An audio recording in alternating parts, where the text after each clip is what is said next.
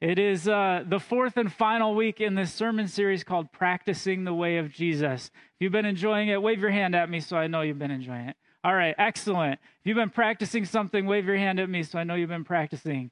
Oh, that's awesome. I'm very encouraged by that. Well, you know how this goes, right? You're already seeing so, but I got another t-shirt today. 2 weeks ago I had one that said, unwind. And it was this reminder to use the practices of pacing and Sabbath to unwind from the things that got us wound so tight, to find rest by moving at the rhythm and the pace of Jesus. Last week, my shirt said, be still and know that he is God. And we talked about the practice of silence and solitude, getting in the quiet place to hear the voice of God. So this shirt says, I got to move out here, maybe pull it like this so you can see it. It says, pray more, worry less. And we'll come back to that a little bit later. So there's been this subtle theme I haven't actually said that's been going on during the sermon series. And I thought maybe if we did a quick review of each of the 3 weeks, you might pick up on it. 2 things from each week. Week 1, we said society is built to encourage you to practice the way of the phone, not the way of Jesus. And we said that godly practices keep you from drifting with society and away from the Lord. The second week, we talked about getting busy or distracted and how a lot of us actually flip back and forth between these different paces of the world. We talked about pacing and Sabbath as practices that pull us out of the world's paces and yoke us to Jesus. And then last week, we read this quote that said, the noise of the modern world makes us deaf to the voice of God, drowning out the one input that we most need. So the practices so far have this starting point of withdrawing from something or abstaining from something. Are you kind of seeing that as we do the review? You withdraw from society's pull. You abstain from busyness by choosing to slow down and yoke yourself to Jesus. Maybe abstaining from work one day of the week for a Sabbath rest. Withdrawing from noise to get in the quiet place and hear God's voice. So those practices that we've talked about so far can be called practices of abstinence. One way to describe it. We definitely don't sit around doing nothing in those practices, though, right? Silence and solitude didn't mean sitting in total, absolute silence doing nothing. We talked about, prayers that would yoke us to Jesus. Resting even includes time with family and friends and worshiping the Lord. We talked about reading and meditating on Scripture as part of our practices. Journaling. So there are plenty of things to do, but kind of the starting point of pacing and Sabbath and silence and solitude is this pulling back from something else. Well, today we're going to talk about what I'm calling practices of engagement, and these right off the bat are very action-oriented. All right, so it's a little bit of a shift. And I just wanted to read you, this is just such a great way of talking about these 2 types of practices. It says abstinence and engagement counterbalance and support one another. They're the outbreathing and inbreathing of our spiritual lives. A proper abstinence breaks the hold of improper engagements, so the soul can be properly engaged in and by God. Is that making sense? 2 kinds of practices that work together, and the pulling back ones actually free us up to better engage with God. That's the idea. So some of us will actually tend naturally toward one type or the other. Our personality, our makeup, our life experiences may make one type, maybe the withdrawing type. I kind of tend toward those naturally, right? Oh, I'll walk in the woods, getting quiet and looking out my window while I sip my coffee. I like that one a lot naturally. Some of you have a different personality makeup, and the action-oriented ones we're going to talk about today, you're like, I've been waiting for these. I love these. But the idea is that they work together. And ultimately, we need both types to be spiritually healthy and to grow and mature. So I've got 6 practices of engagement I hope to touch on this morning. They're Bible reading, prayer, worship, church, service, and generosity. We're going to touch on 6 of these. I won't spend a ton of time on each, but these are practices of engagement, stuff you can do and build into your life, just like the other practices we've talked about during the series. So let's start with Bible reading. We've covered this like really, really well this year. Have you noticed? We spent December talking about Jesus is the Word, which is very scripture oriented. We talked about in the whole month of January about, different ways to read and intake scripture. So I'm not going to spend a lot of time on it this morning because we've covered it well. But the Lord has spent thousands of years writing and preserving scripture for us. It's important that we engage with it. Jesus is the Word. It all points to Him, and that's what it's all about. So the ways that we've talked about using the practice of Bible reading is the reading plan. We're doing a reading plan as a church together. If you're doing it on paper, it's the big red Bible in 1 year reading plan. If you're using the app, it's red too. And it's been really good. It's got different types. You can do the classic cover to cover, get every word of the Bible in a year. You've got the express version, which takes selections from those same chapters. And there's a youth version. And in the app, you got commentary and other things, kind of devotional material to help you engage. So it's just a wonderful way to get God's Word in you this year. In January, Pastor Cameron talked about apps and books for studying the Word. And last week we talked about biblical meditation. Do you remember the muttering? Muttering scripture? Maybe, what were the other words for it? Do you guys remember? Coo was one. What was? Pondering? Yeah. I think muse, ponder. Yeah, all those ideas. We take the scripture and we muse over it. We kind of mutter about it. The idea is you just let it simmer in your mind, in your heart, in your spirit. And you know what? This biblical meditation is a buy one, get one free. Today only, New Day. It's a BOGO just for you here at church. If you meditate on the same scripture for a little while, you actually memorize it. If you're anything like me, those fruits of the Spirit, you got love, joy, peace, patience, self-control. And you're like, somewhere in the middle, it gets a little confusing. All the nesses, they end in nests. And it's like, where'd they go? But if you do that idea we talked about of breathing in and breathing out, each fruit of the Spirit, you can have the Bible in front of you to help you, and then you learn them, and then you got it memorized. It's a little fringe benefit. All right, so that's Bible reading. We're doing a great job of that this year. By the way, I'm so encouraged when I hear about you guys doing your reading plan, something you're getting out of it. You can see, Carrie talked about it this morning. I talk about it every week in the sermon. I'm getting a lot out of it. I'm enjoying doing it together.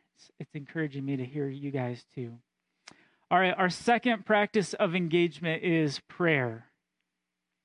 We've actually been talking about prayer all throughout this series without saying the word prayer. But prayer is saying back to God what's in His Word. That's a common form of prayer. So this biblical meditation is really kind of prayer. This week in our reading plan, on Tuesday, we read a verse in Psalm 36:7, and it lends itself so well to this. It says, "How precious is your steadfast love, O God! The children of mankind take refuge in the shadow of your wings." So can you just see it as one of those biblical meditations? You get quiet, your phone's put away, maybe your coffee or tea with you, and you're alone, and you start to breathe in and out. And you start to pray, God, your love is so steadfast. Your love is precious to me. I take refuge in the shadow of your wings. What an awesome prayer, right? What a prayer prompt and a starting point and launching pad for your practice of prayer with the Lord. So like I said, we've been covering prayer without saying it. Prayer is so many things. We're not going to talk about all of these today, but we got to throw them out there and get them rolling around in your brain. It's talking to God. I think we think of that first, but it's also listening.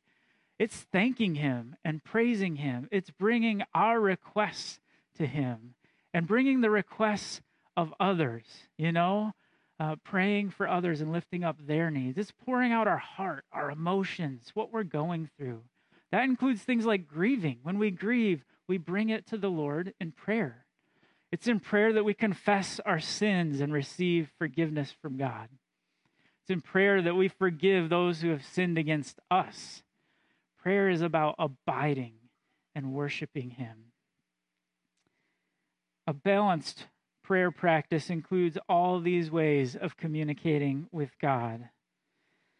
So I do want to highlight one aspect of prayer this morning. This is the one we're going to just park on for a second, because I feel like it's a word from the Lord for today, right now, for us.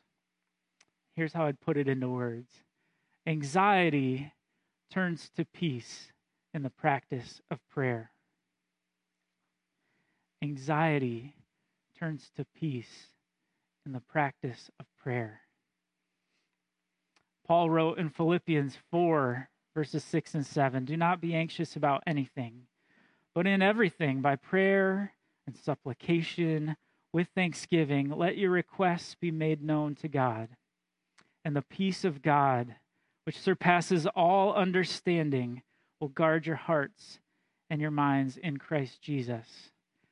Anxiety turns to peace in the practice of prayer. So if you're struggling with anxiety, first of all, you're not alone. Statistically, this is happening more and more because of what we've lived through in the last couple of years, and anecdotally, we're going through this. Others are too. I'm hearing about it. I'm experiencing it too. Anxiety has ramped up in our day. But the practice of silence and solitude, that breathing in and out, that praying the scriptures, is a real key to dealing with it. The promise of Scripture is that the peace of God will guard your heart and your mind if you do this, if you pray. Did you know anxiety is a feeling? It's like an emotion or a feeling that just kind of happens. Emotions happen. But worry is often what we do with the feeling of anxiety. Does that make sense? Anxiety comes on. There are other things we do with it too. There are many destructive habits people can form due to anxiety, turning to drugs and alcohol or whatever the thing is. But worry is such a common action we take when we feel the emotion of anxiety. So we can do our part of dealing with this feeling well. When we feel anxiety, we can do our part of dealing with it well by taking the action of prayer. We can breathe in and out. We can go, love, joy. What's the next one? Peace. See how that works? Yeah, and when we feel anxious, sometimes we need that peace one multiple times. It's okay to stop. It's okay to do all peace some mornings or some evenings instead of hitting all 9. Peace. So that's what today's t-shirt was about. You probably guessed. Pray more, worry less. We're not going to necessarily avoid the feeling of anxiety all the time. We're dealing with a lot. We've been dealing with a lot. Anxious situations are still going to come up. But we can do our part by choosing prayer as our go-to over worry. The New Bible Commentary says when prayer replaces worry, the peace of God, which transcends all understanding, comes in. And that peace acts as a sentry, guarding the Christian's mind and emotions from being overwhelmed by the sudden onrush of fear, anxiety, or temptation. Like I said, I feel like this is a word of the Lord for today, right now. And a good friend said last week or the week before that they were practicing some of the stuff we've talked about this month and putting away the phone for a few hours, and that the anxiety level went from here down, and they were praying on the drive to work as well. And it was just helping bring down that level. so that the little things that come up don't put us over the top. That's the idea. And I just firmly, firmly believe if you practice prayer, if you get quiet and still and alone, you do those breathing biblical meditations, especially the fruits of the Spirit, you're going to experience more freedom from anxiety. I did want to say, too, that, pursuing medical help and counseling with the issue of anxiety is a good thing to do. I'm just saying, let's not forget prayer. Let's not forget the spiritual aspect of this issue as well. Does that make sense? All right.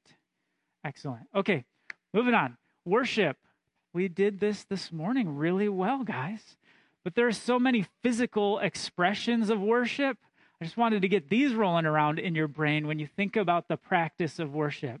It includes singing and bowing down and raising hands and clapping. It's one of my favorites. Shouting, dancing, laying down before the Lord, playing instruments, and this idea of bringing a gift or a sacrifice to the Lord as well. One of the biblical words for worship means to give loud, boisterous support for the Lord. Another means to give him commendation, to praise his work. It's thanksgiving. Yet another means to offer service. So it's like putting ourselves in the position of servant to God, acknowledging him as Lord and Master. Another of the words for worship includes a sense of reverence and ritual. So this is where something like communion fits into our whole picture of worship. The easiest way to practice worship is to come to church and join the family of believers in lifting up praise and worship to the Lord in song. We do that every week at New Day. I think we do it really well. Judging by the level of the presence of the Lord that I feel, we do it really well. So it's a great way to practice worship in your life is come here and sing, stand by somebody who's really good at it, and let their practice of worship encourage you. Come and worship and be really good at it, and let your practice encourage somebody else. We take communion every first Sunday of the month as well. You can come and do that together and encourage one another in that. But let's challenge ourselves to expand our practice of worship. If your comfort zone is clapping like me, let's raise those hands, Let's bow on those knees. Move around the room. I encourage you to do that a lot, and it's helpful. It truly is helpful to move, to kneel, to go somewhere where you're not in your normal comfort zone, and God will meet you there. Try it out. See if I'm right. But let's push the boundaries of our comfort zones when it comes to this practice. All right, the next practice is church. Guess what? You're all doing one of the practices of engagement right now. If you're here in this room, you're at church. And the gathering of believers has been a part of God's plan for thousands of years. Many of the books of the New Testament are written to churches just like us, gatherings of believers in a particular place at a particular time. In several of these letters of the New Testament, the Apostle Paul calls the church the body of Christ. When we make Jesus our Lord and Savior, we become part of his body, and we're said to be in Christ. The Baker Encyclopedia of the Bible said, to be in Christ is to be a new creation. But for Paul, this is not just an individual experience. To be in Christ is at the same time to be in the church. There is for Paul no such thing as a Christian in isolation. To be a Christian is to be incorporated in a community, fleshing out this reality in its common life and work.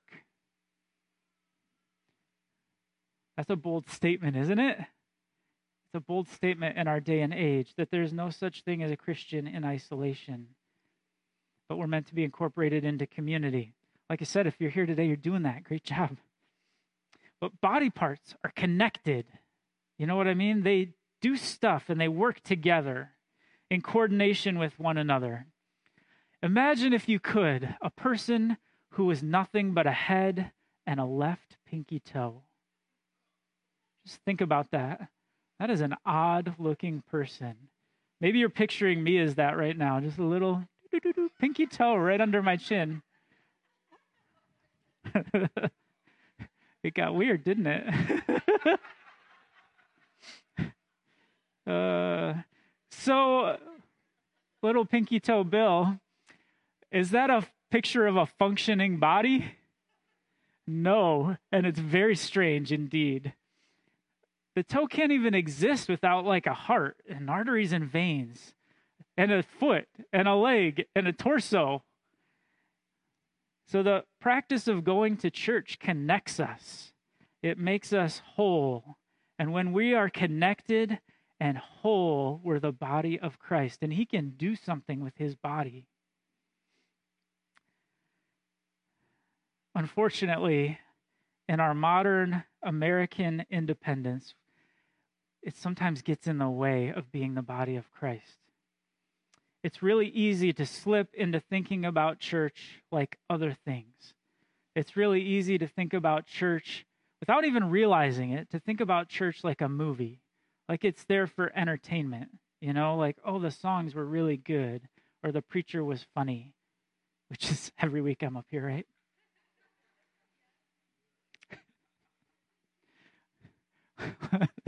Back to the point.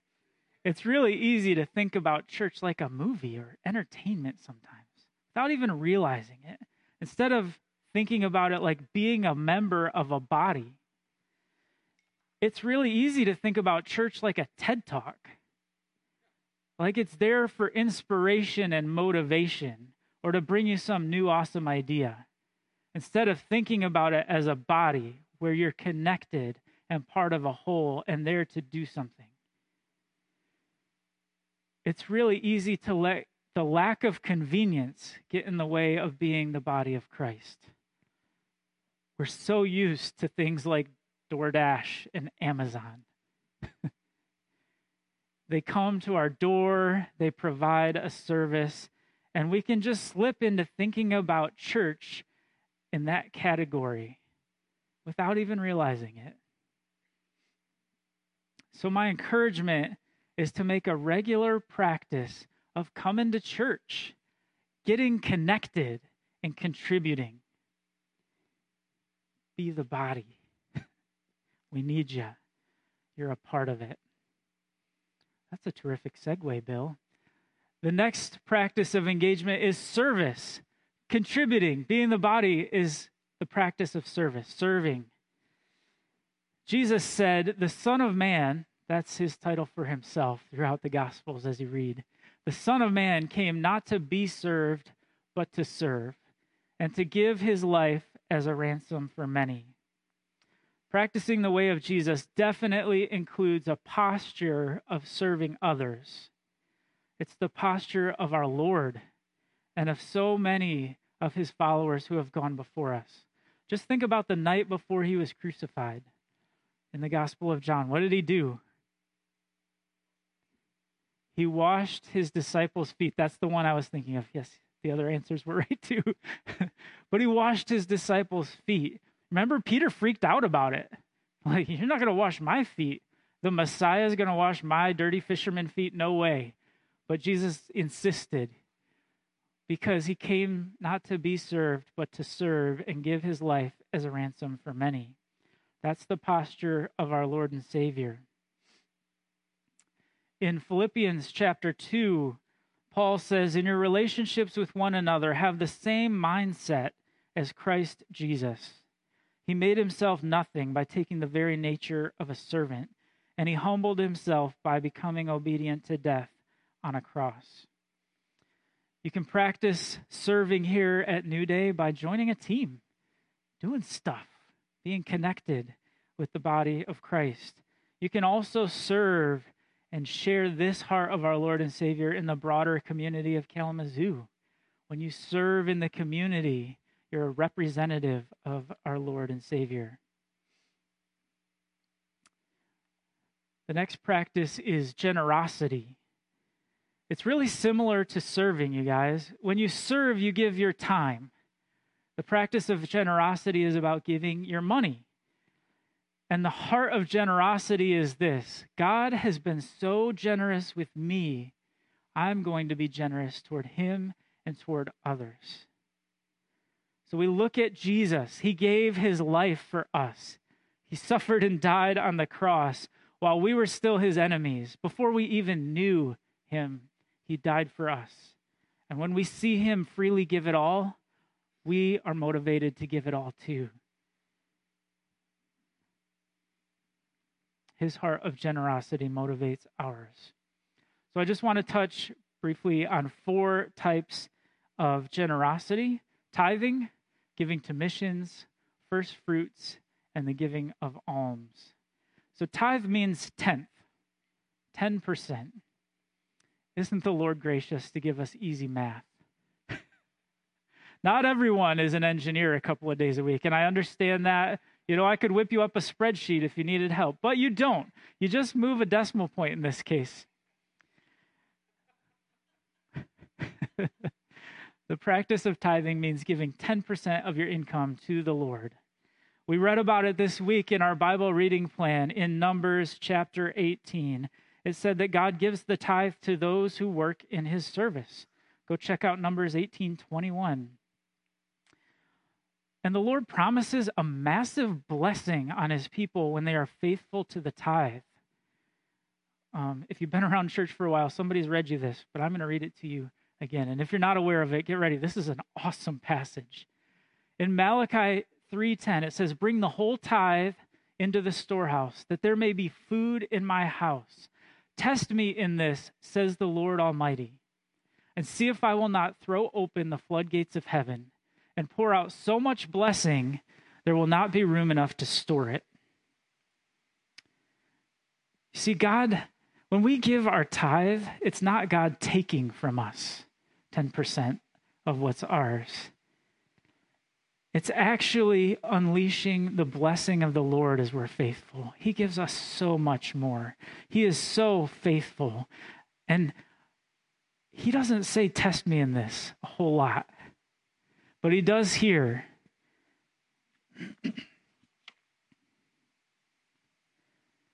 And I've experienced his faithfulness as I've done this practice. He is so faithful. The other thing that tithing is a protection for us. Our hearts are easily tempted to worship money. We think that it can provide for us.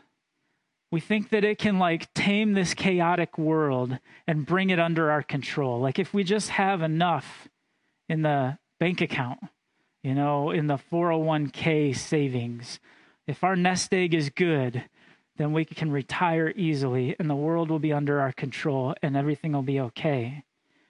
That's a temptation to worship money.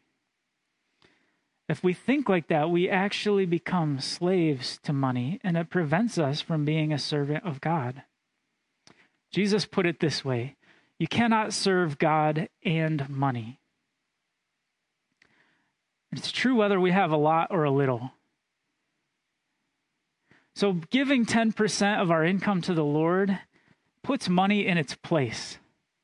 It's a practice that keeps money in its place. And it opens up our life for the blessing of the Lord to flow. There's more that could be said about that. That's good for now. In Philippians chapter 4, we were in there earlier, weren't we? Yeah, we're back to Philippians 4. It talks about missions giving. Paul says, "For even when I was in Thessalonica, you sent me aid more than once when I was in need."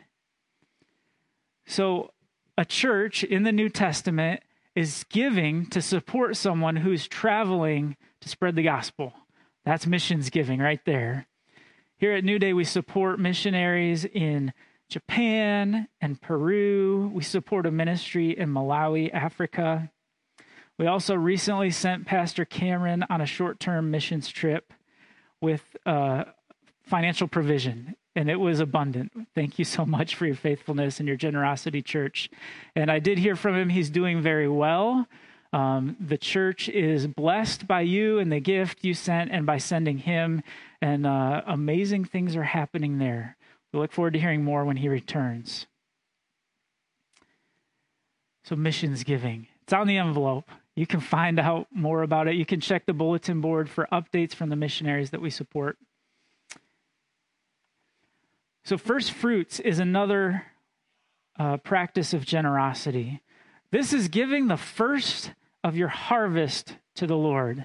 We find it in Leviticus 23, verse 10 says, "When you come into the land that I give you and reap its harvest, you shall bring the sheaf of the first fruits of your harvest to the priest."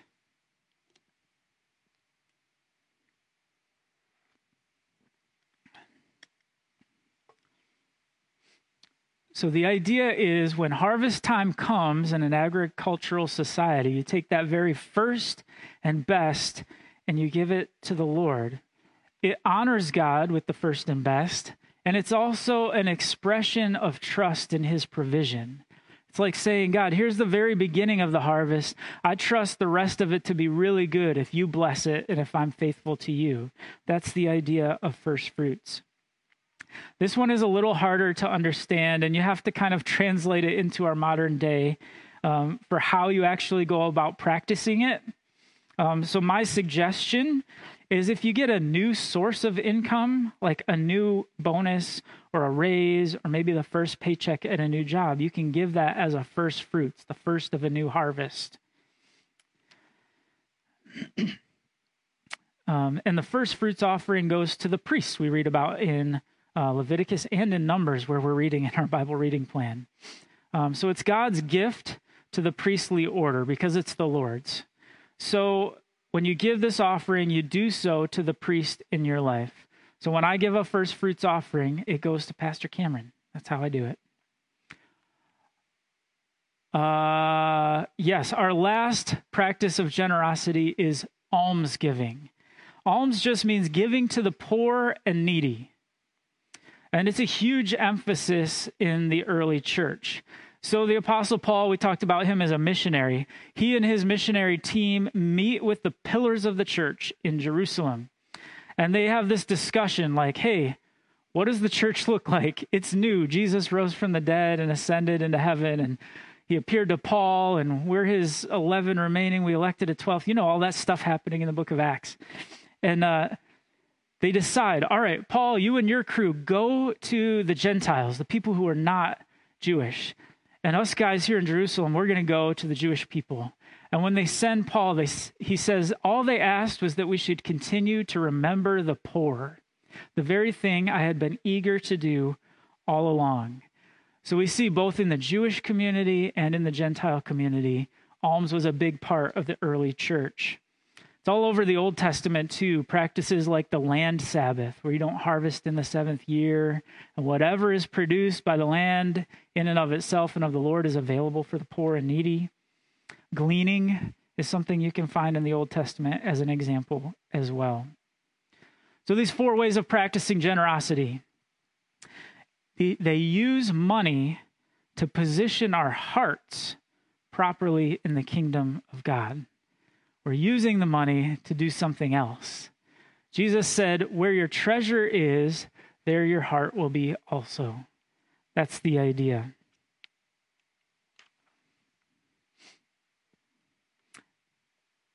All right. So we're coming to the end of this series, Practicing the Way of Jesus.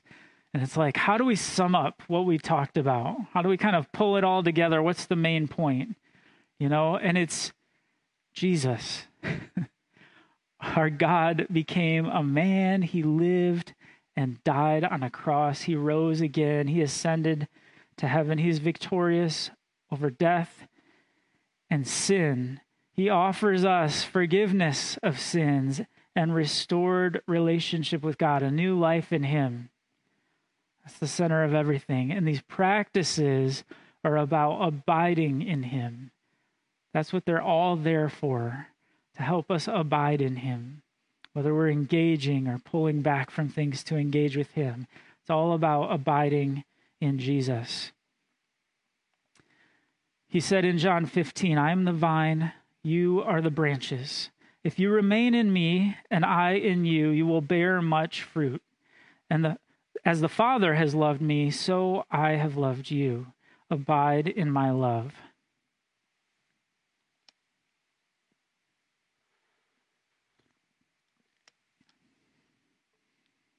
Do you remember the first week when I put this picture up there and we talked about a trellis? The trellis is the thing that holds up the vine. It's a structure. Practices, we said, are the structure that holds up our spiritual life to help us abide and bear fruit, like Jesus talked about in John 15. These practices are there to support that in your life. Without that support, our spiritual life will grow weak and will not produce good, abundant fruit.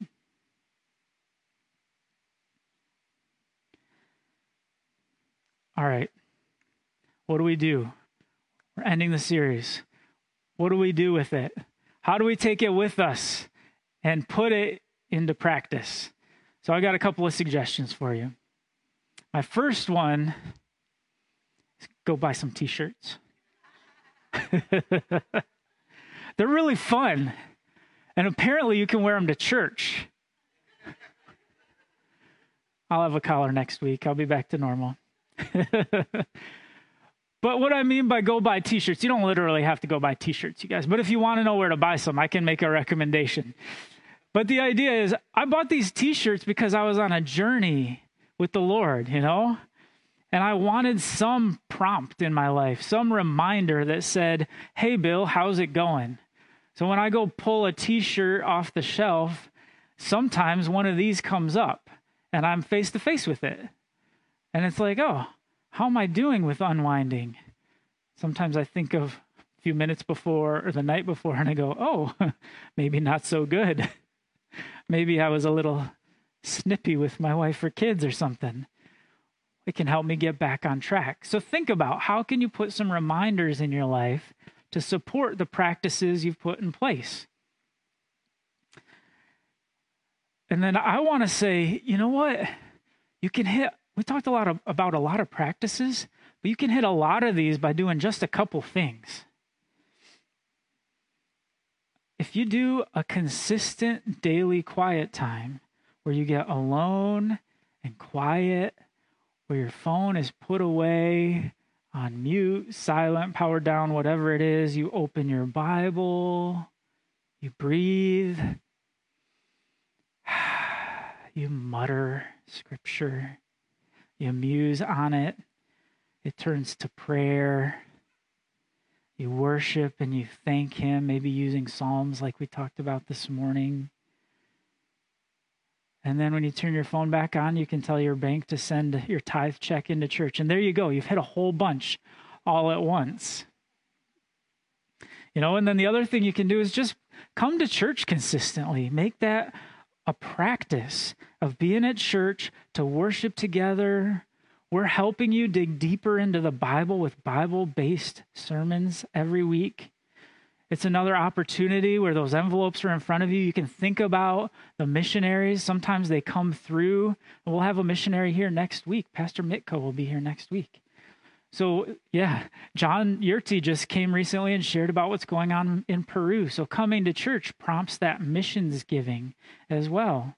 You can serve on a team to make church happen, to make a welcoming place for new people who maybe don't even know Jesus. And you spend time getting connected to the body of Christ when you're here. You know, and you compare that, if you want to, when you go home with the Sabbath rest. It's a great time to do it. You know, where you spend time with friends and family. We don't go back to entertainment, but you just spend that focused time in rest with the Lord. You know, so that daily time and that weekly time, you can hit a lot of the stuff that we talked about. So however you choose, I forgot one slide there. There we go.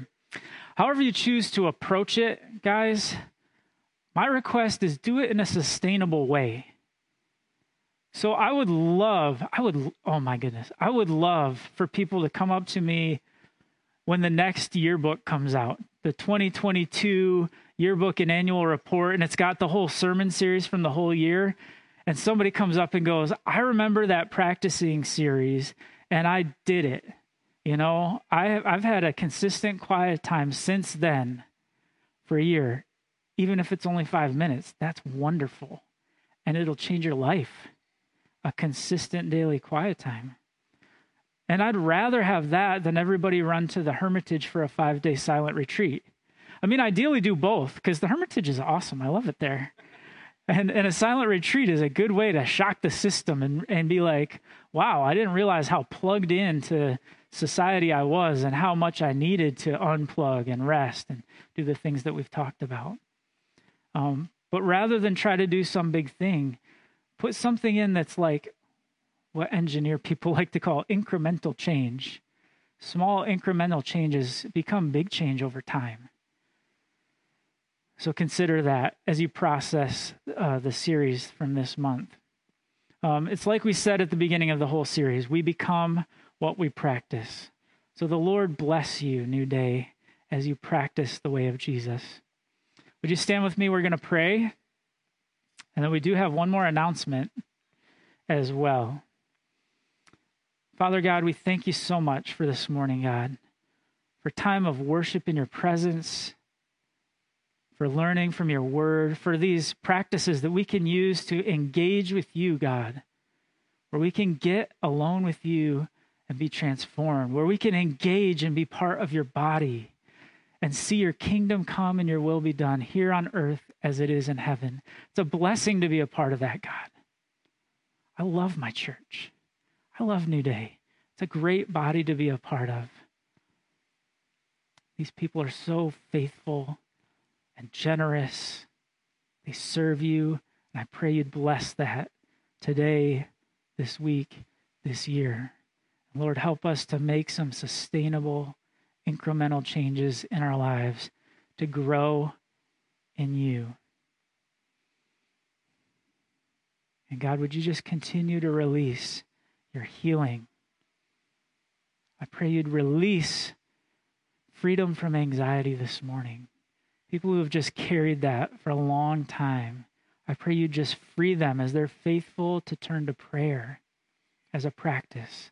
When they breathe in and breathe out your Holy Spirit, the fruits of your Spirit, your word, I pray you'd release healing from anxiety and all the other things that burden us. Let us be faithful to use that freedom for the good of your kingdom. In Jesus' name, amen.